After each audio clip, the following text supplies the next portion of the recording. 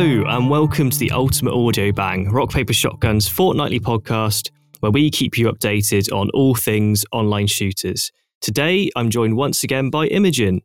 How's it going? Yes, all right. I'm not at my usual setup today. I'm on my laptop in the living room because my partner is currently in the office playing Sea of Thieves for his job because he gets to do that because he works for Rare. So is he just sailing the seven seas right now, plundering?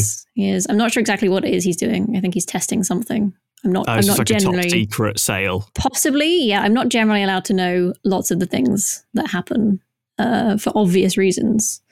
But yeah, we've been playing through some Sea of Thieves this week though, which has been nice because the new stuff, the Pirates of the Caribbean themed adventures. Oh yeah, it's Johnny Depp, isn't it? Or it's not Johnny Depp? It's not Johnny Depp. I think that's the important distinction. I think they use like one of his stunt doubles or something to get like the motion capture right, and the person who does the voice is just a really good impersonator, which is great because it's perfect. It works great. It looks like Jack Sparrow, sounds like Jack Sparrow. It just isn't Johnny Depp. Hooray! It's just like Donny Jeff or something. Donny Jeff, yeah, exactly. Whoa. That's what it says in the credits. Oh wow, and it's got like lots of Pirates of the Caribbean themed stuff, I guess. It has, kind of. It's not. So the ones I've done so far, I've done 3 of the Tall Tales, which are like the quests, and they aren't like really, really hard in on the Pirates of the Caribbean films. It's more related to the rides at Disneyland, which is really cool. Oh, right. Because they've got audio like from the actual rides at Disneyland. They've put that into the game, which is really interesting and like cool to hear as you're playing through because it's really atmospheric. But they do repeat the lines quite a lot, and they're like, okay, all right, okay, I've heard this a few times. Look, I will just go to Disneyland if I want to hear this again. That's fine, please. God, that's so strange. Like, I hope you don't have to like pay for tickets to to sail and stuff like that. You have to like put a couple coins into your rowboat to make it start. God, well, maybe I'll give it a go because I don't think I've actually played Sea of Thieves. You should, yeah, it's great fun. So yeah, maybe I'll join your partner in a top secret sail. I'll just jump in. Oh no, then everybody will know the top secret things, and I will be the only one that doesn't.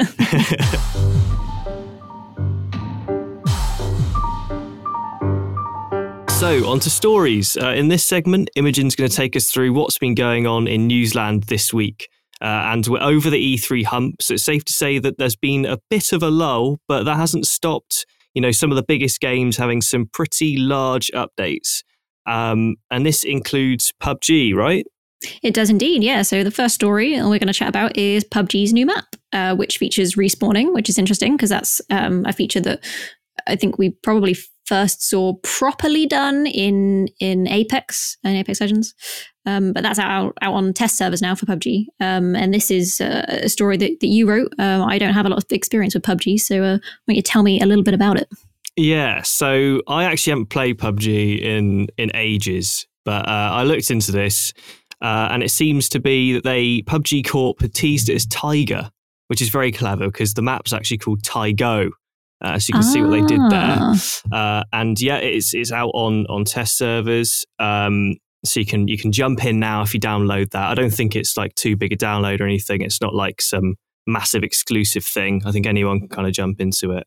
And it's an 8x8 map. So that's the same size as the debut map, the Erangel and Miramar. So they're sort of 2 of the game's biggest maps. So it's a big boy. And it gives off this kind of autumn vibe. There's lots of like orange trees and yellow fields and lots of grey buildings. As always. To shoot each other in. But it looks quite nice. Like genuinely, it looks really good. Sort of Erangel, but with a bit more colour in a way. I like that. I like it when, because I always thought PUBG was quite bland looking. So it's nice to hear that they've got a map that's a little bit more, I don't know, pleasant to look at.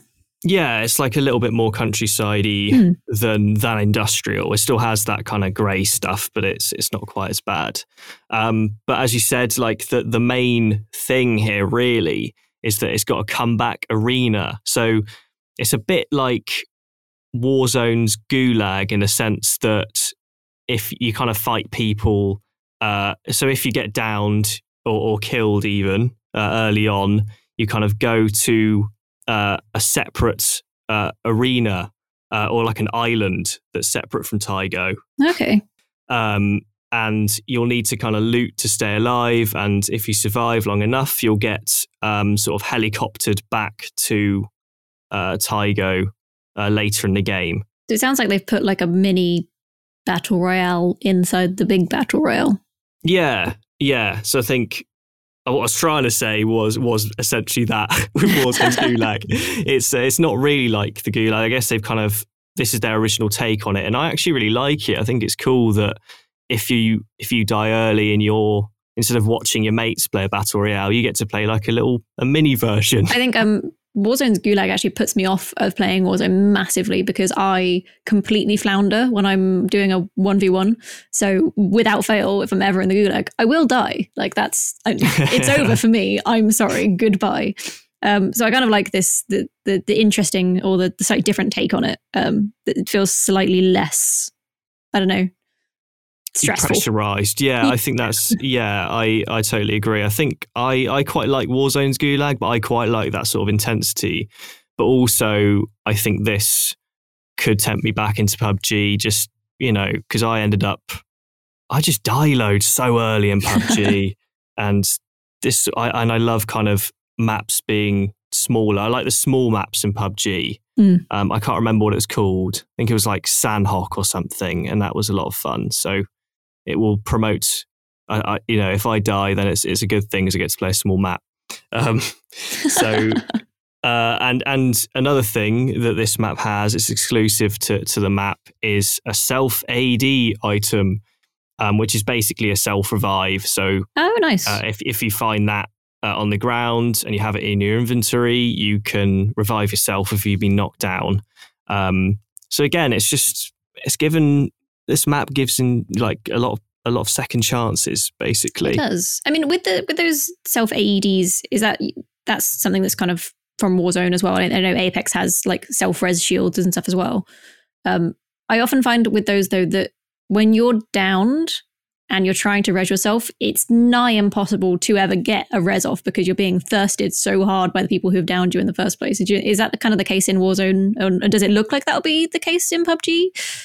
I think you're right. If it's like a solos game, I think then it's very, very difficult to pull off a self revive because they'll just thirst you to death, and it's like, well, great. But I find sometimes if it's a chaotic fight and you're playing with, say, like 3 other friends, then occasionally you can pull one off because you might get downed, but then you can maybe get behind cover and your teammates can do a bit of suppressing fire and things like that. So I think maybe if you're playing with a bunch of friends, it could come in handy. But certainly if it's you and one other friend or you by yourself, then I think it's going to be pretty useless, to be honest. It's like, unless you can squirrel yourself away somewhere, it's always so hard to get those reses off. I find like in Apex, I play duos a lot, and it's really difficult then because if one of you has a self-res and you go down and you're like, your friend tends to be like, it's okay, I'll come get you, don't waste the self-res.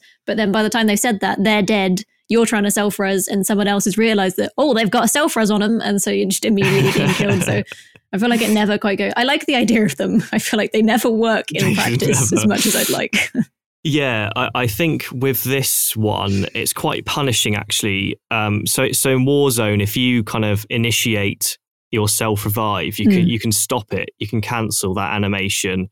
But also, it's sort of mid-animation, your friend can go to revive you, and that bar will continue to sort of fill. So you can kind of use the self-revive up to a certain point. Your friend can then come over, sort of press revive, and they can kind of sort of top that up to full, and you won't have used that self-revive, which is quite a cool, that's like really little forgiving thing, right? But in this, I don't think you can cancel the animation. So once you start the self-revive, that's it. You're sort of locked into it.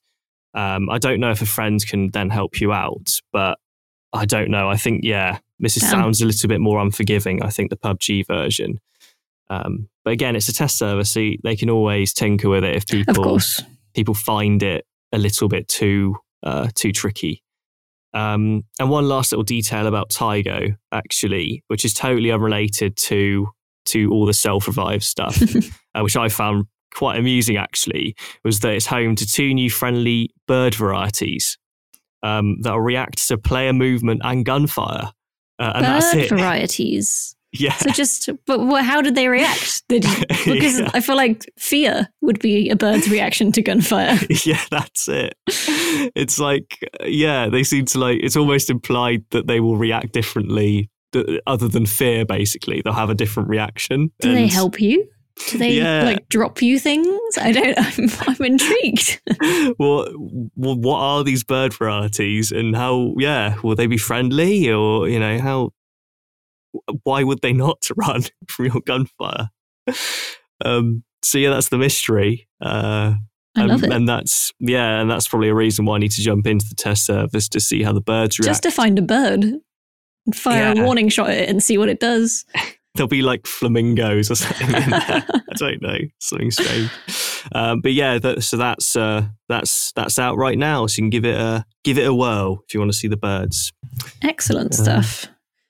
So next up on the news list, we've got Call of Duty Warzone has fixed the murder door, which was a door that, as it says in the name, people were walking into and just dying instantly upon contact.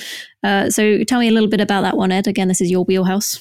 Yeah, so this is quite sad, actually. So as you said, it was like a door in Salt Mine. I think it was like an unsuspecting sort of door. Was boarded up, and it wasn't. It just looked like a normal one, and people would run into it, and you just get downed instantly. And Raven Software, the devs, were like, we can't have this, so they've just fixed it now, and it's no more. It's not murdering anyone, which is a real shame because I thought it was actually very funny. And I think it seemed to be sort of, at least people thought it was related to the red doors that had been introduced. Yeah. So these were like literally red doors that you could find around Warzone. And if you sort of stepped through and into them, you get loads of like powerful loot and stuff. So I think people's theories around this murder door was that it was kind of like an exit point for these loot rooms or something that had kind of gone a little bit wrong. Which kind of makes sense, I guess. Like considering that they've kind of added these special doors around the map, it does make sense that that's the reason why this random murder door existed. It's just a little thing that they fixed, and it's a shame. I sort of missed videos which people made.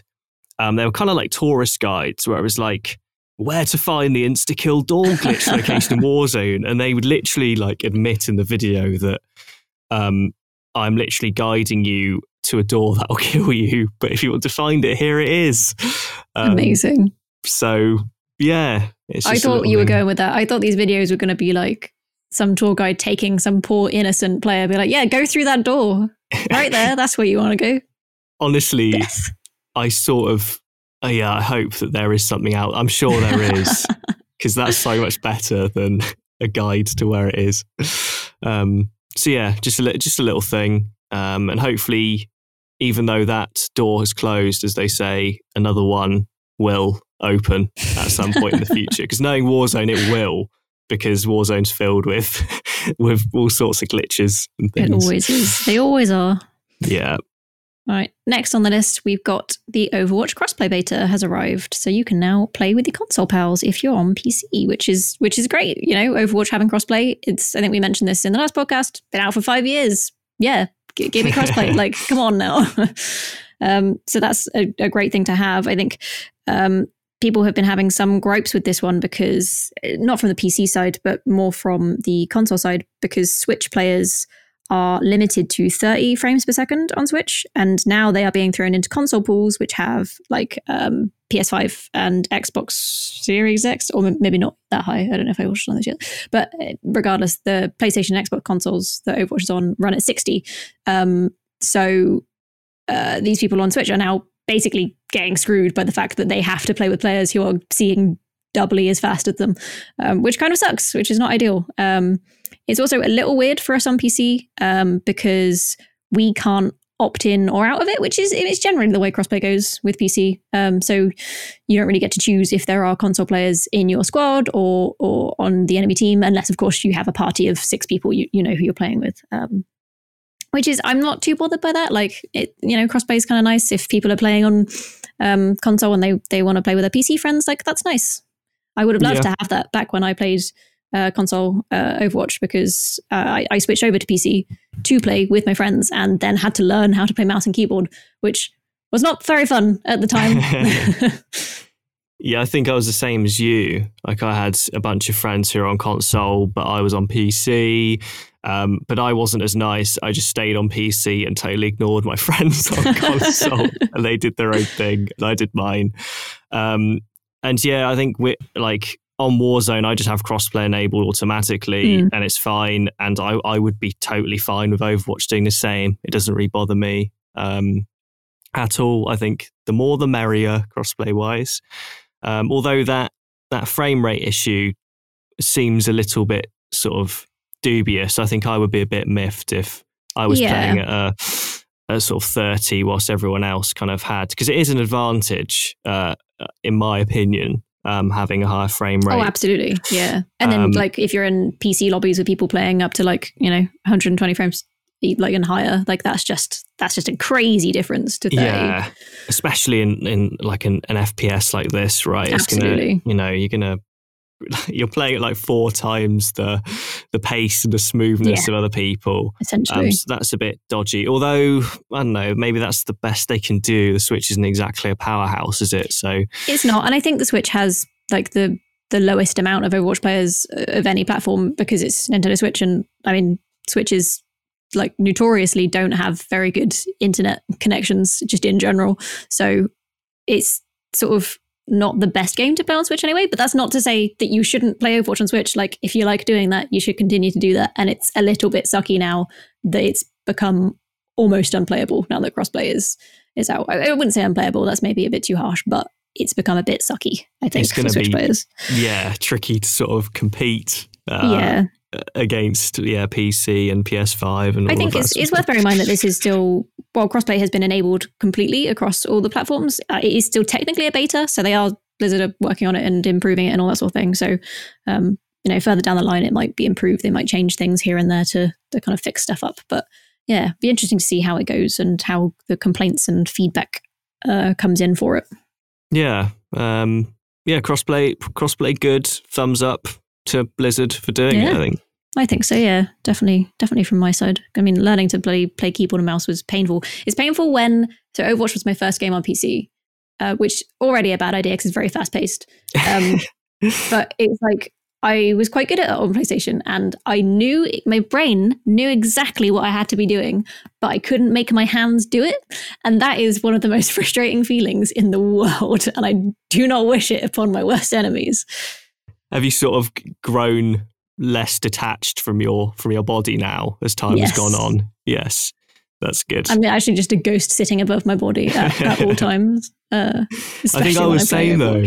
I think I was the same when I moved. I can't remember when I moved over to PC. I think it might have been during uni, actually.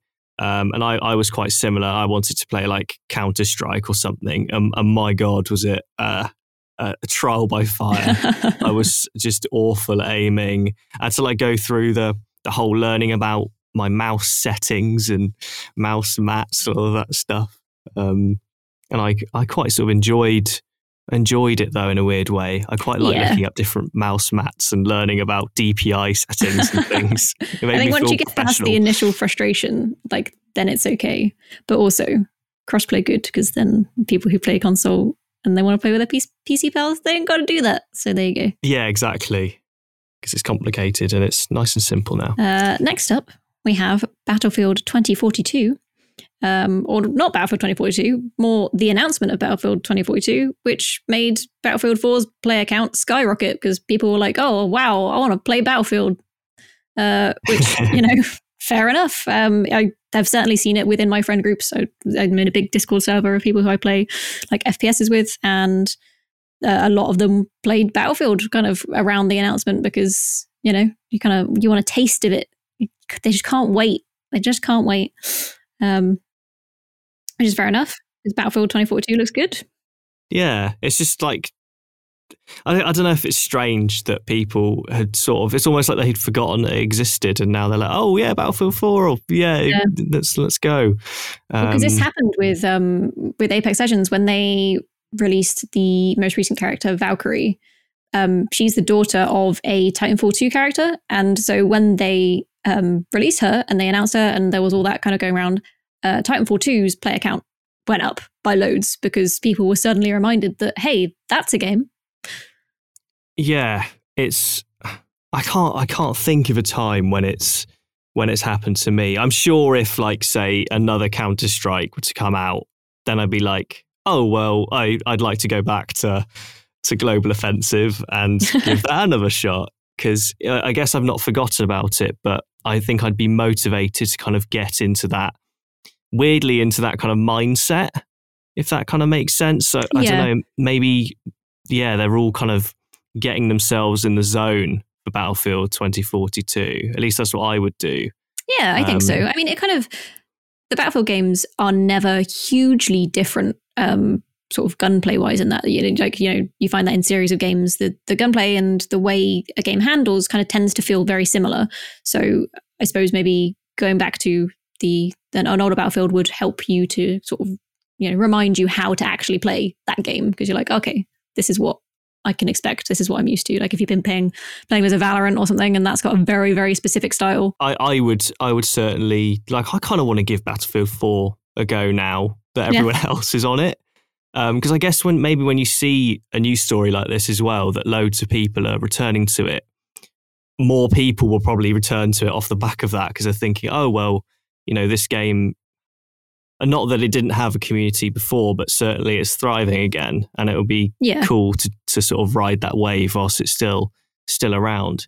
Yeah, it almost definitely feels like a last hurrah before Battlefield 2042. I don't know if sort of previous Battlefield games kind of vanish into sort of, into thin air sort of at each new game comes out. Like, I don't know how it all works. I don't know if there's like a dedicated community for Battlefield 2 players or whatever. I'm sure there are, but it's sort of like a nice little celebration, I guess, before the next one. Yeah, absolutely. I mean, you say little, but I'm just looking at the stats that Craig put on his news story, and apparently Battlefield 4's player base a couple of weeks ago was around 1.5k players, and recently it's been peaking at about 12k. So that is a lot of people. EA said that they increased server capacity for the US West region. So yeah, that's a lot of people. That's a big old celebration right there. Yeah, that's a huge increase. That's absolutely ridiculous, but very cool to see what is essentially kind of an old Battlefield game coming back before the big one. It'll almost be a bit sad, as a counterpoint, to see the mass exodus. Oh no! Yeah. Once the new one comes out. And now we have a little bit of Valorant. This is for me. Is for me. So the most recent update has added a new character. He is a robot named KO. And as always, when a new character is put into Valorant, oh my god, he's so overpowered. I've played a bunch of matches now and against him, and one of the people I play with has unlocked him now. So I've been playing him a bunch. And yeah, basically he has the ability to suppress other characters' abilities, which means he is a counter to every character in the game. Brilliant. Which is good fun. He has really great little pop flashes that he can throw out.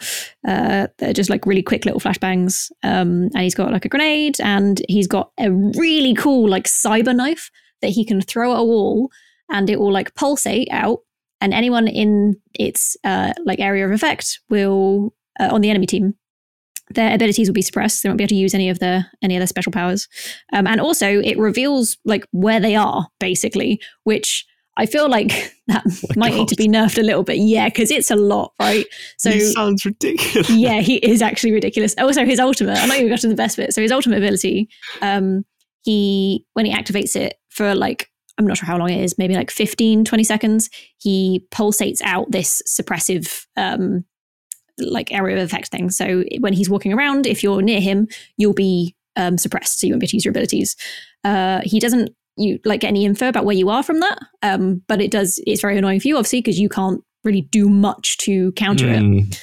But also, if you kill him while he's in that state, he doesn't die. He goes down and he can be rezzed by any teammate.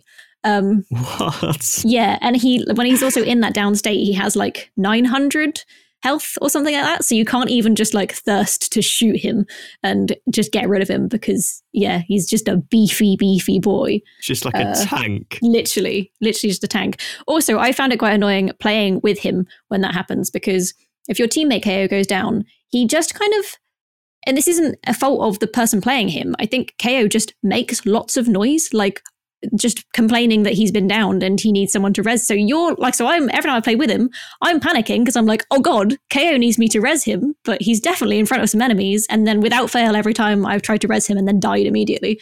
But it's like he's making me panic. So he's a detriment to his own team and to the enemy team. He sounds like he's got literally everything you'd want in a character. Oh yeah, like a flashbang is just brilliant. Like utility, you got a frag.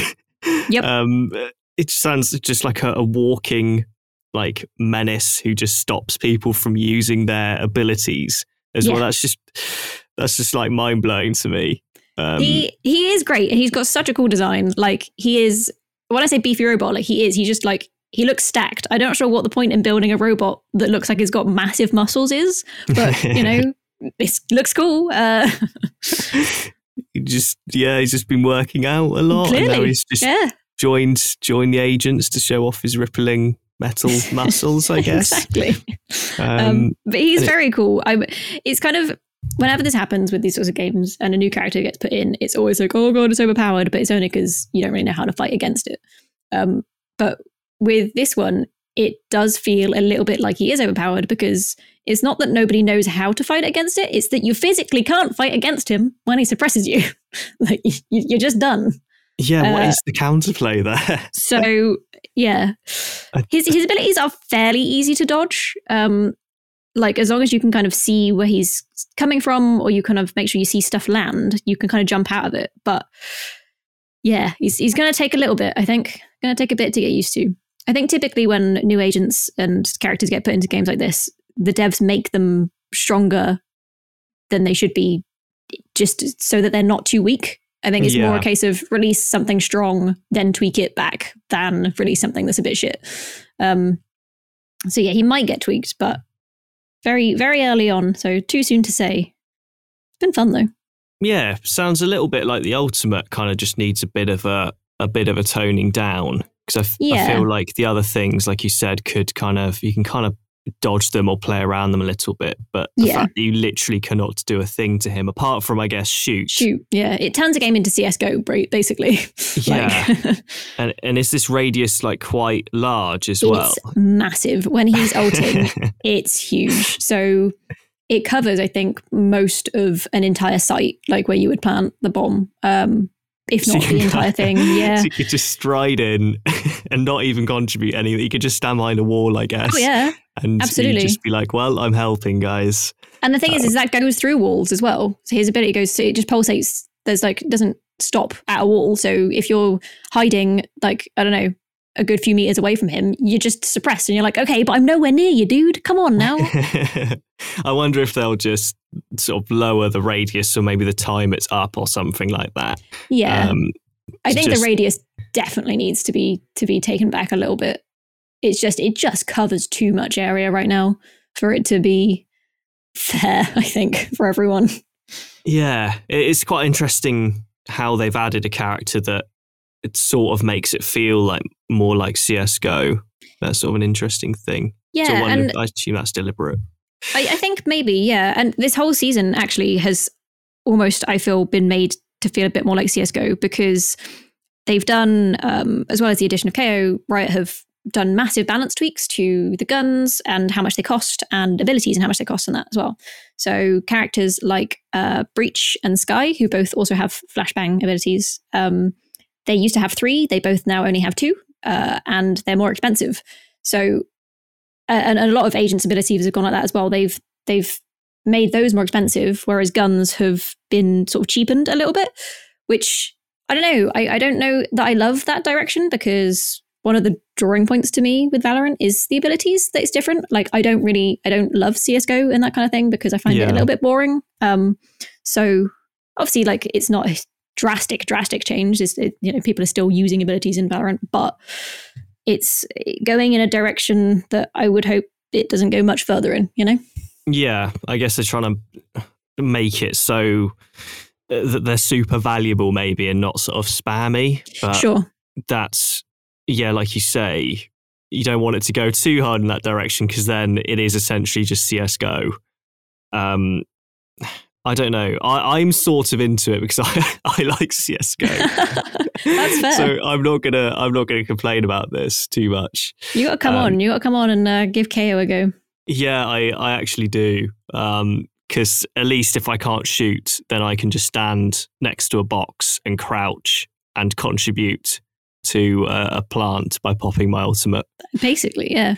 And then even if you go down, it's fine, because you're just bait for the enemy team while everybody else kind of gets their shit together. Yeah, they're essentially just like a rock, which you have to shoot like a load. Like 900 HP is like so much HP as well. It's a lot. Yeah, it's a lot in Valorant. Yeah. Like, I should probably hop on. I should give KO a go. Also, I like the name KO as well. I like that it's a play on like KO, like knockout, I assume. I think I'm getting that right. I think it is, because it's all caps and it's KAY/O. So I think that's what it is, unless it stands for something. But I don't know. Yeah, but there was a theory going around that he was to get into the lore. He was built by Killjoy. I think I'm not sure if this is true, because I think Killjoy built like all of the robot-y things because she uses turrets and that. That's her thing.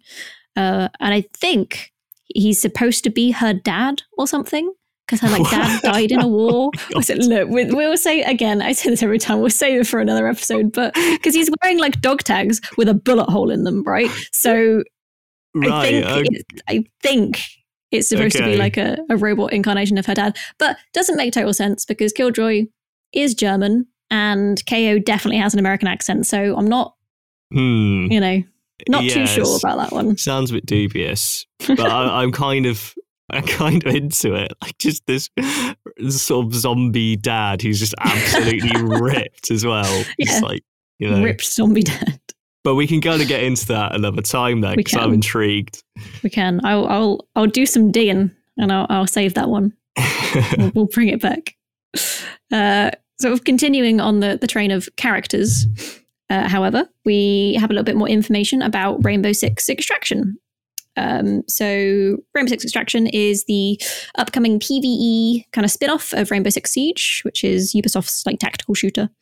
And I had an email interview with the I think it was the game director of Extraction, who told me a little bit more detail about bits and pieces. And because I was curious when we saw loads of gameplay of this game over E3, that you have to go into these missions basically, and they can be quite difficult, like you're fighting against aliens and that.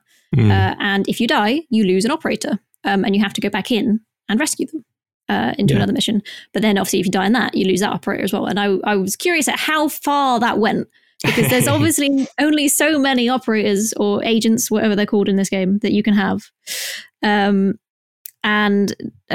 was told that there is a fail-safe system. So basically, you will always have at least 3 operators, I think, on standby. I think there are 3 that you can't actually lose, which was interesting to find out, because, I had assumed the game would just close and uninstall on me if I lost one of the characters. So.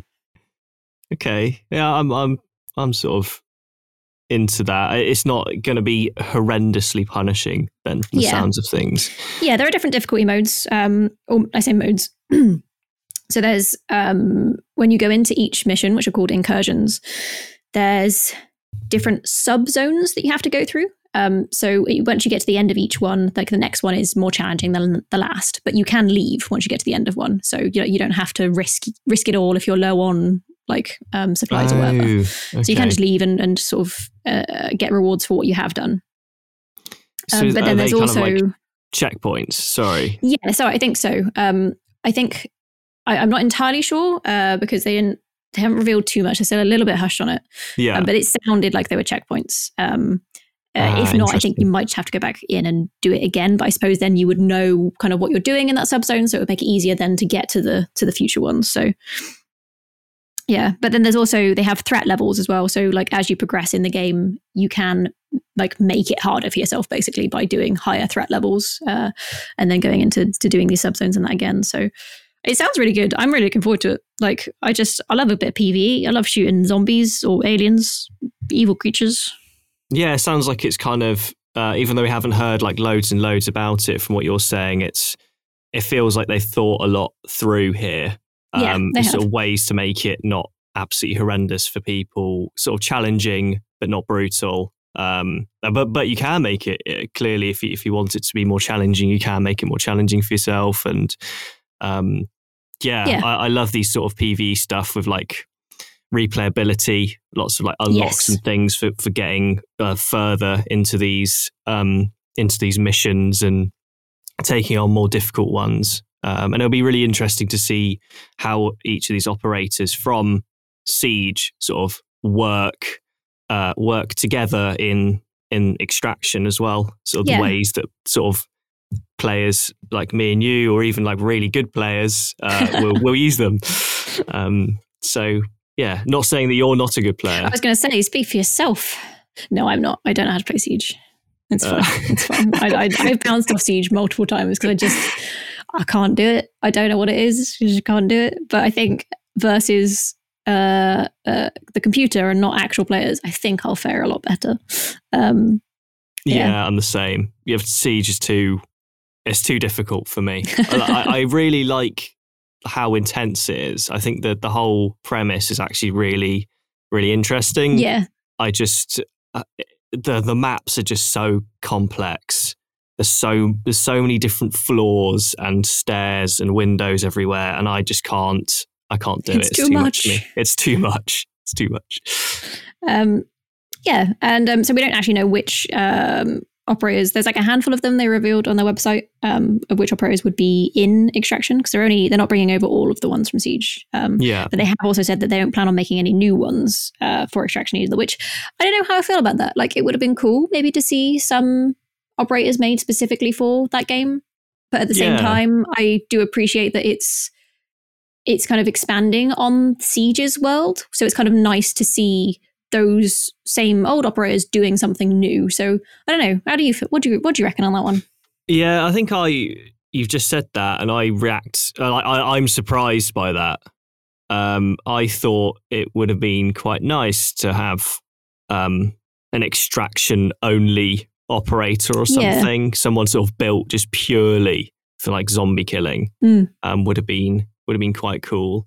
Although I guess, like you say, they release new operators in Siege, and then you kind of get to see the Extraction sort of mode for them. Yeah. So I don't know. Yeah, I think it is a bit of a shame that there's nothing sort of exclusive to Extraction. You sort of think, well, it would have been a bit of a selling point, I think, for the game if they had unique and totally different sort of operators, because maybe then they could have had, their abilities could have been potentially sort of more creative or sort of very, very specific to zombie killing, as opposed to kind of sort of taken from Siege and kind of having to work around some limitations, I guess. But you know, they'll probably pull it off just fine, I think. Yeah, I think so. It's early days anyway. I think there's been a few interviews kind of floating around on the internet about Extraction so far, and it's the same as what I had in mind. I don't think that they're revealing too much yet, short of what was shown at E3. So just have to wait and find out. I expect they will have some more new exciting things up their sleeve, but yeah, we'll have to wait and see on that one. However, something we do not have to wait and see on is Apex Legends, because that event, the newest event for Apex Legends, is out this week. They have brought back the original Kings Canyon and World's Edge maps, which is great because they both have like old stuff on them that I've not seen in so long in Apex because they chop and change the maps like so frequently now. And it's really interesting to go back and explore the kind of old stuff that was in the game when it first came out. Especially for me, World's Edge, because I love the train. And I think it is just, I think it's a wonderful piece of set design in a game. It's just a moving train, just going all around the map. And without fail, me and my friends always try to land on it. And admittedly, the first couple of times we tried this week, we just booped ourselves off of it or fell short of it because, oh, that's a moving train. And I definitely forgot how hard it was to land on that. So is this like a limited time event? This is going to just hang around for a little bit and then they're just going to dip out? Yeah. Okay. Yeah, so this is the Genesis Collection event. So it kicked off this week and is on until July 13th. Collection events just generally are they do like new game modes and stuff, and also just release a bunch of themed cosmetic items. Although this time around, I'm actually not sure what the theme is. I think maybe it's like the Legends Pasts, because I think Gibraltar is wearing like a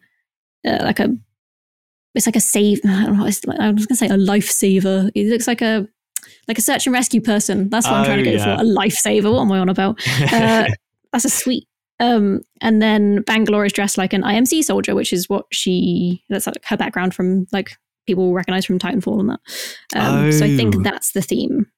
Okay. Because I thought she was dressed as like an astronaut. She does look like an astronaut, which I mean, basically a space military astronaut, I think, is what they are. So not far from the truth. That makes sense. But yeah, the kind of the main event with that. So like the cosmetics is nice and all that, but the main event for this time is the maps. And in particular, I think one people are excited for is Skulltown, which was an old like drop point on Kings Canyon that people just loved. It was the tilted towers of Apex Legends back in the day.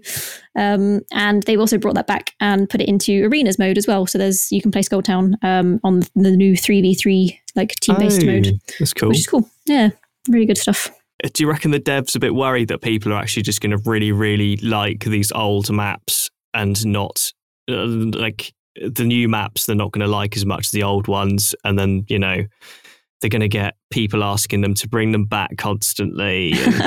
Well, I mean, I don't know, because it's nice exploring these old maps because like for the nostalgic kind of reasons, but at the same time I found that playing a couple matches on them, they're actually not as fun to play on as the new maps are, because there's so much more in the new maps. Like these are great, and it just kind of shows that initial design that they had for them, and you can kind of get a sense of the initial ideas they had of what they were going to do, because there's a lot of areas that are quite flat that in later seasons they've updated to put like a massive hidden lab under the ground or something like that. And so you can kind of be like, oh, right, that's where this is when you're going around. But I think in doing that, you kind of notice how, much less there is in the map.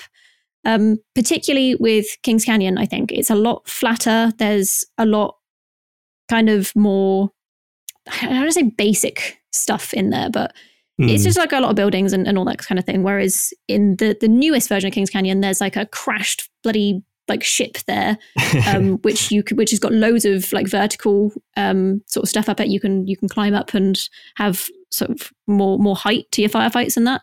And then, like I said, there's the underground lab, which you go through like a portal to get through. And there's just so much more in it now. So it's been nice exploring the old maps. But yeah, I think there's more to do in the newer ones, which has made me appreciate it a little bit more. Yeah, it's cool how it's almost like the devs going, here's what we had previously, but remember, our new stuff is like so much better now, guys. Yeah, it's kind of cool to see how far it's come, I think, which is nice, because I've really enjoyed Apex since it came out. And yeah, I think I just didn't realize just how much stuff has changed. Like, there used to just be one fairly flat map. Now there are 3 maps that have all seen loads of changes themselves, and there's just a lot more going on. Yeah, I think that's what makes Apex so good in comparison to a lot of the battle royales, is there's just a lot of variety with all those different maps. Yeah. Whereas a lot of the others, there's only like one on Warzone. Well, there's 2 technically, but one of them's, a very small one and isn't really a big thing.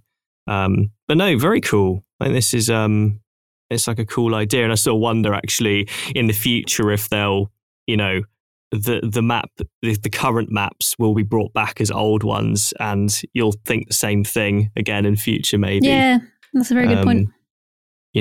What's dense now may be bare bones in the future. It'll be very interesting.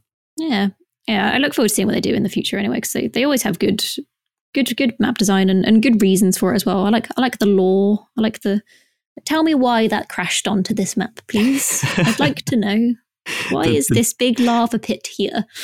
And they're always going to be just extremely dark. Yeah, every time. Horrible reasons. Every single time. Which again we'll probably get into in a future episode, and it'll make me weep. Right, last but not least on the news thing, I'm bringing a surprise one that we didn't put on our news list. Yeah, because I've remembered a surprise one, Ed. We had some news just last week about Halo Infinite's battle passes. So Halo Infinite coming out later this year. The battle passes in it will be permanent, so you never miss out on them. So like the multiplayer is going to be free to play, as we know, which is amazing because that will make so many people like me who have not bothered with Halo before actually bother with Halo. But also if you buy a battle pass, you will never not have enough time to complete it. So battle passes will just roll on to the next one. So like you can get really behind on it, but you will never waste your money. Basically, if you buy one, you will always be able to unlock everything in it, which I think is amazing. Like that's great. The amount of times I've been put off of buying battle passes and stuff because I'm like, well, I don't have time to grind out all that XP, blah, blah, blah. Like it makes it so much less grindy. Like what a nice consumer like focused thing that is. Yeah, that is absolutely excellent news. Like literally this season of Warzone, I bought the battle pass and it was like an immediate regret because I just knew that I'm never going to max this thing out. Yeah. Like I'm only on like level 20 and I don't know how many weeks are left, but I just don't have time. And you're basically paying money for like 5 cosmetics and you're missing out on like another 95 forever. Yeah. So I think it's really cool. It's like very for the players. It is, yeah. Which is nice, and definitely makes me want to get into Halo Infinite. I think more games should adopt this. Honestly, it sort of makes you sort of wonder why other or whether other games will follow suit, because I feel like they should do. I would love it if they did. I think, unfortunately, I think that's the tactic with battle passes, right? Is like, make people feel like they need to grind them out so that they will like finish off that one and then buy the next one. So I don't, for horribly cynical reasons, I don't see a lot of games taking that on. But I love that Halo is doing it because that makes me more likely to buy that battle pass, because I know that if I run out of time to do that, I haven't really run out of time, I can just go back, and I think you just select which battle pass you want to level up. I think is the idea with it. So if you miss season 1 and it rolls onto season 2, you just go back and select season 1 and finish off that one first, which is brilliant. I bought a battle pass in Valorant for the first time last season because I don't really have any gun skins, and gun skins in Valorant cost a small fortune. So I thought, you know what, £10 for the battle pass and I'll get a handful of gun skins. That'll do. I'll like that. I play this game enough to justify it.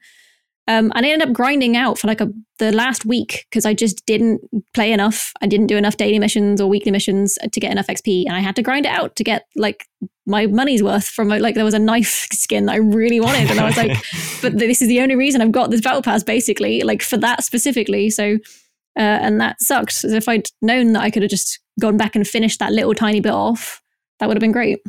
Yeah, they kind of become almost like a subscription service to an MMO. They're sort of like a job. It is like a job. Just tune in each day to sort of grind it out, and it may almost sometimes makes the game not fun if you're just playing to reach a certain reward.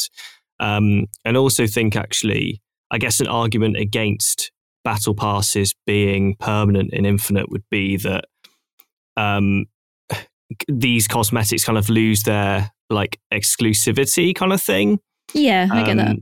But I just don't really get that. I don't see when I'm in Warzone or something and I see players running around with a cosmetic from a battle pass a couple of seasons ago that I recognise and I don't have. I don't think, whoa, you're like so cool and I wish I had that. I just think, I wish I could earn that now. Yeah. And it sucks that I can't. So yeah, I think honestly it's just all positives from this. I can't think of a negative thing. So thank you, Microsoft. Yeah, people. thank you, This is good. 343. Thank you, That's good shit. Master Chief. Thank you, Master Chief. Thank you for blessing us with good battle passes on this day. I can't remember what his name is. It's like John or something, isn't John it? Halo. John Halo. Thank you, John. So, on to our theme this week. This is the bit where we focus on a topic and have a good old discussion about it. This week, we're diving into our favourite characters or agents or operators from our favourite FPS games. So, Imogen, do you have anyone in particular that you consider your fave? So, okay, yeah, it does vary between game, obviously. I kind of like, I'll go with Overwatch though, because that's kind of my jam. I think I played that the most. And I think that my favorite character at the moment is Roadhog. I'm a big, right? I see. I'm a big tank main in Overwatch. And I like to play the really aggressive tanks. So I play like Roadhog, D.Va, occasionally a bit of Ryan, charging only. God, these are all so aggressive. God. No, I do play the defensive ones sometimes. I just like to, I feel like in Overwatch, a lot of the time when you are, especially in role queue, and you can't really choose who your DPS characters are going to be, you don't know who they are. And sometimes you've got to pick up the slack, you know? I feel like the tank's job in Overwatch is to pick up the slack on either side, right? So if your healers aren't healing enough, you pick Roadhog because you can heal up loads. If your DPS aren't doing enough damage, you also pick Roadhog because he does loads of damage. Are you just like one of those terror characters who who just, they're off doing their own thing and I'm just there in the background like, Roadhog, where are you? Please rejoin the team. I promise I am not that bad. I'm always with the team. Whenever I play D.Va, I always stick with the team. Like if I see someone else get hooked by Roadhog, I'll spin round and I'll defense matrix them and make sure that they don't die. But also, if I see a Pharah in the sky, you bet I'm charging at her. Okay, I mean, sure. I think I believe you. I like Roadhog as well. He's great. I think the whole hook mechanic, if it's like as they say, is so satisfying when you land it. Like I don't think there's actually anything more satisfying in video games than sort of seeing a Mercy in the sky or something and just like landing that perfect shot. Hell yeah. And then just like seeing them fly in and you just like just shotgun to the face. It's kind of brutal actually. If you got the combo down, the old shotgun melee like instant combo. Oh, yes, instant death. Yeah, the little melee combo as well. Yeah, because you sort of feel like ever so slightly pro after you do it. Oh yeah. I go through periods with Roadhog when I have like really good hook accuracy as well. And you just feel so powerful. You're just like, a little squishy person over there. I'm going to kill you once I hook you. Like, it just feels so good.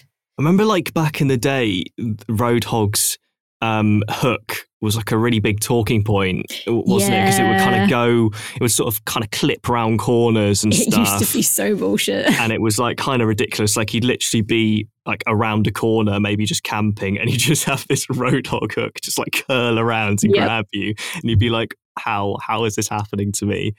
But I think they've kind of around a corner and it would still snap onto you and just pull you like through the wall, basically. Yeah. But they've kind of sort of fixed that now. It's a lot better. Which is, again, almost a bit of a shame. You wonder if, like, we were talking about the Apex Legends event where they brought back the old maps. You sort of wonder if they just bring back the old Roadhog hook, its own limited time event where it's just outrageously broken. Oh, yeah. I feel like we say this a lot, like, or at least I say it a lot, but I would love for Overwatch to go back to like do a patch where it reverts everything back to like how it was when the game first came out, because it would just be chaos. It would just be mad to see all these characters doing weird shit that you're just not used to, like Symmetra and her ultimate, when it was like teleporters and she had like 6 turrets she could throw out. Yeah. And like, Yeah, it's just everything would be so different. I think Bastion in like one of the early patches had a shield as well. Yes. Yeah, I remember. Oh my God. Yeah, that's a long time ago. Yeah. I want an early patch. I want to bring back all of that absolute bullshittery. I think like my favorite character, I'll stick with Overwatch because that's just what springs to mind when I think it's a lot of good characters, to be fair. Yeah, they are all just absolutely excellent. I think I'll go with Zarya. Nice. Mainly because it's like a similar thing with the Roadhog hook. It's like a very satisfying thing to bubble an ally and then watch like your ultimate number tick up as they take damage. There's just something really cool about that whole thing of like you're shielding your teammate and you're getting something in return for that. It's not just like a bubble that breaks and you get nothing. It's like you're making yourself stronger off helping your teammates. And I love that. And I loved kind of using her ultimate and you just have this ridiculous like laser beam thing that would just totally just shred people. And oh no, it wasn't a laser beam, was it? It would like at max charge, you have like your basic attack turns into like a really powerful laser beam, but then your ultimate is like it pulls people in. It's like a big black hole. Like that's it. Gravitron Surge, I think it's called. Yeah, and that thing is crazy. You can just chuck it into a team; they'll all kind of get sucked in, and then beam them down.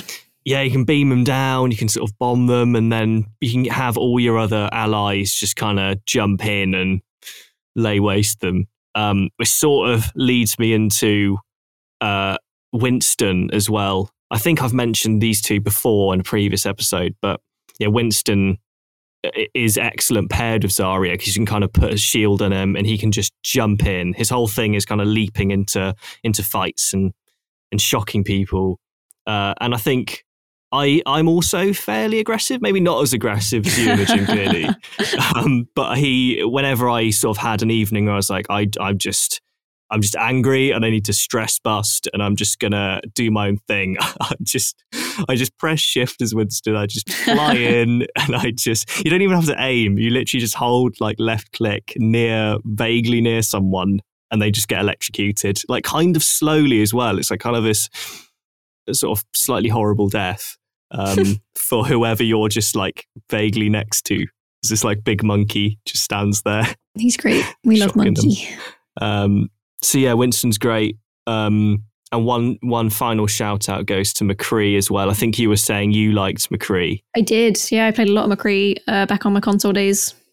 Yeah, just like maybe not less for his abilities. Like I quite liked his role and he's got this flashbang thing, but I just really love sort of having to be precise with his revolver. And if you land those headshots, it would make that really satisfying like dink noise. Yeah.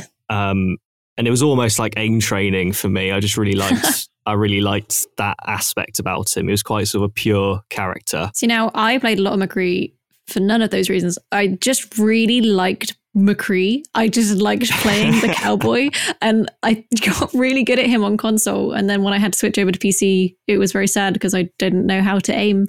So that's when I became a tank main, I think. That's when I became a diva main and started charging at people. So you sort of stopped role-playing as like a cowboy. Yeah. We're like, right, time to just become an aggressive. Yeah, time to just, get in my mech or turn into this like sort of hook-throwing, shotgun-wielding terror. Mm-hmm. That's it. Although I just realised, Ed, that when Overwatch 2 comes out, we're both clearly tank mains. We won't be able to play tanks together. We're going to sort of clash. We are, because they're taking out a tank from the role queue. It's going to be 5v5 and they're ditching a tank. Oh, so God. We can't play together. We're not going to be able to play tanks together, Ed. I think you're going to sort of have to play the tank and then I'll have to play the support. So I'll play like Mercy or something. And I can kind of just fly. Yeah. Just like, as you fly off, I can then fly with you and just keep you sort of topped up. Nice. Maybe that's the way we have to play in future. Or just like support you in your aggression. Perfect. Nothing but damage boosts. I don't want heals. I just want pure damage boosts, and we will out damage the DPS. Let's go. You'll just scream at me if like I'm healing you. So on to the names bit. This is a segment where one of us presents 3 names from a shooter we've been playing recently that made us laugh or think, who even are they? So last week I went, so now it's Imogen's turn to surprise me with 3 probably ridiculous names. So what have we got? Okay, so I've got 3 lovely names for you today. I've got one which was on their own, and I've got 2 which are, well, they're a twofer. So this was a duo stack that we came across, but I'll do the person that's on their own first. So the first one I have for you, Ed, is Goblin Lord. And this is all caps. Okay. Goblin Lord. There is a space in the middle. Okay, that's interesting. And my immediate thoughts upon seeing it were like, this has the sort of power of an actual Goblin Lord. Like, if you're just going to have like a silly game and be Goblin Lord, that would be lowercase, right? Like, the actual Goblin Lord has put on his caps lock and he has typed Goblin Lord specifically into the Valorant name box. God, yeah, I agree. I think like, I can sort of imagine this like big, well, not big, I guess like, you know, a goblin king, like a green little goblin with a crown on and his like cape, and he's just sat down for a game of Valorant, and he's surrounded by his like goblin minions, and he's just gone, right, I need a name. And then, but then he like asks his goblin friends, but then ignores them whilst he just like smashes caps lock on and then just types in Goblin King. Lord. Yeah, Goblin Lord. Was Goblin? I sort of sense that Goblin Lord's quite an aggressive player, like yourself. Well, yeah, you'd think that, right? But as seems to be a theme with the Valorant names I tend to bring up in these podcasts, this was a Sage player, which is the healer. Every single time. It's always the Sage players, man. I don't know what to tell you. They got some wild names, or just some wild people like to play them. Like, maybe this person was just trying to summon a Goblin Lord, because I also think that maybe if you're going into something and your name is all caps, Goblin Lord, like, you're trying to, it's like notice me, senpai, you know? Like, yeah. Goblin Lord, here I am. Yeah, the sort of part I will heal you, Goblin Lord. The sort of part of like an RP group or something. And there's like a leader of their group, or like a celebrity in their circle that's called, you know, Goblin Lord, and they want them to notice them. Maybe they were part of an RP group. Maybe they were just playing solo, but normally they play with their friends that are like Goblin Lady and Goblin Child, Goblin Soldier. It's like a little Goblin Village or Bishop something. Is there like, yeah, like their clan is like Goblin Village. Yeah, and they're actually all quite nice. Maybe this is quite like a nice Goblin Lord. Yeah, they're dedicated healers. Yeah, maybe we're being sort of quite rude about goblins, and in you know, this Goblin Lord is actually trying to sort of reach out to us humans and trying to connect with us through Valorant, and sort of to promote their group as being actually just quite nice. Goblins are nice, and we humans are wrong about them. Yeah.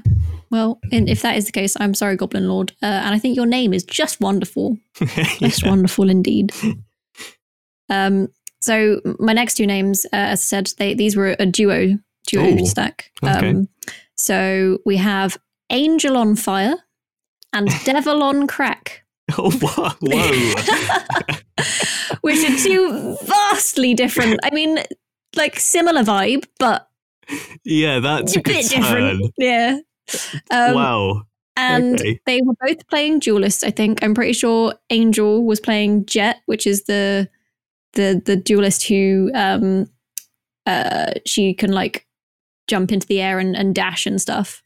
And I believe Devil on Crack was playing Reyna, who is the duelist who can like heal off of people. So kind of like fitting their role. Yeah, like, yeah. Angel on Fire is like quite just not normal, but it's normal in this context. Yeah, Devil on Crack. You would have thought it would have been like Devil on Ice, right? But yeah, but no. That would have been the real matching one. Do you reckon they're a real life couple or something? And they're, you know, Yeah, I'm just like stunned by Devil on Crack. I can sort of imagine my eyes sort of scanning down the leaderboard and seeing Angel on Fire and sort of nodding and sort of smiling to myself, and then just sort of seeing Devil on Crack and just sort of like mouth wide open, not really knowing what to do. Yeah. Maybe they are a couple. Maybe like, you know, it is actually a devil and an angel couple, and the devil's being all edgy, like, haha, I'm dating a devil, so I'm an angel on fire because I'm dating someone evil, and the devil's like, oh my god, I'm dating someone so good, so I'm just fucking on crack. Like, I sort of imagine that one's a that, stretch. like, Devil on Crack being quite erratic as a player and potentially a person as well, sort of quite wild in their pastimes and play style. So yeah, were they a sage? They weren't, no. So neither of those. No. So that was Arena. Arena was the devil and Jet was the angel. I love that I've just forgotten that fact, and I'm already thinking, one of them must have been a sage. I mean, consistently they have been sages, but maybe next time I'll have more sages. But I do wonder again, like maybe these guys have a 5-stack that they play with. Maybe they play with more angels and devils. Maybe there is like a demon on ice somewhere. Or what's another thing for like an angel?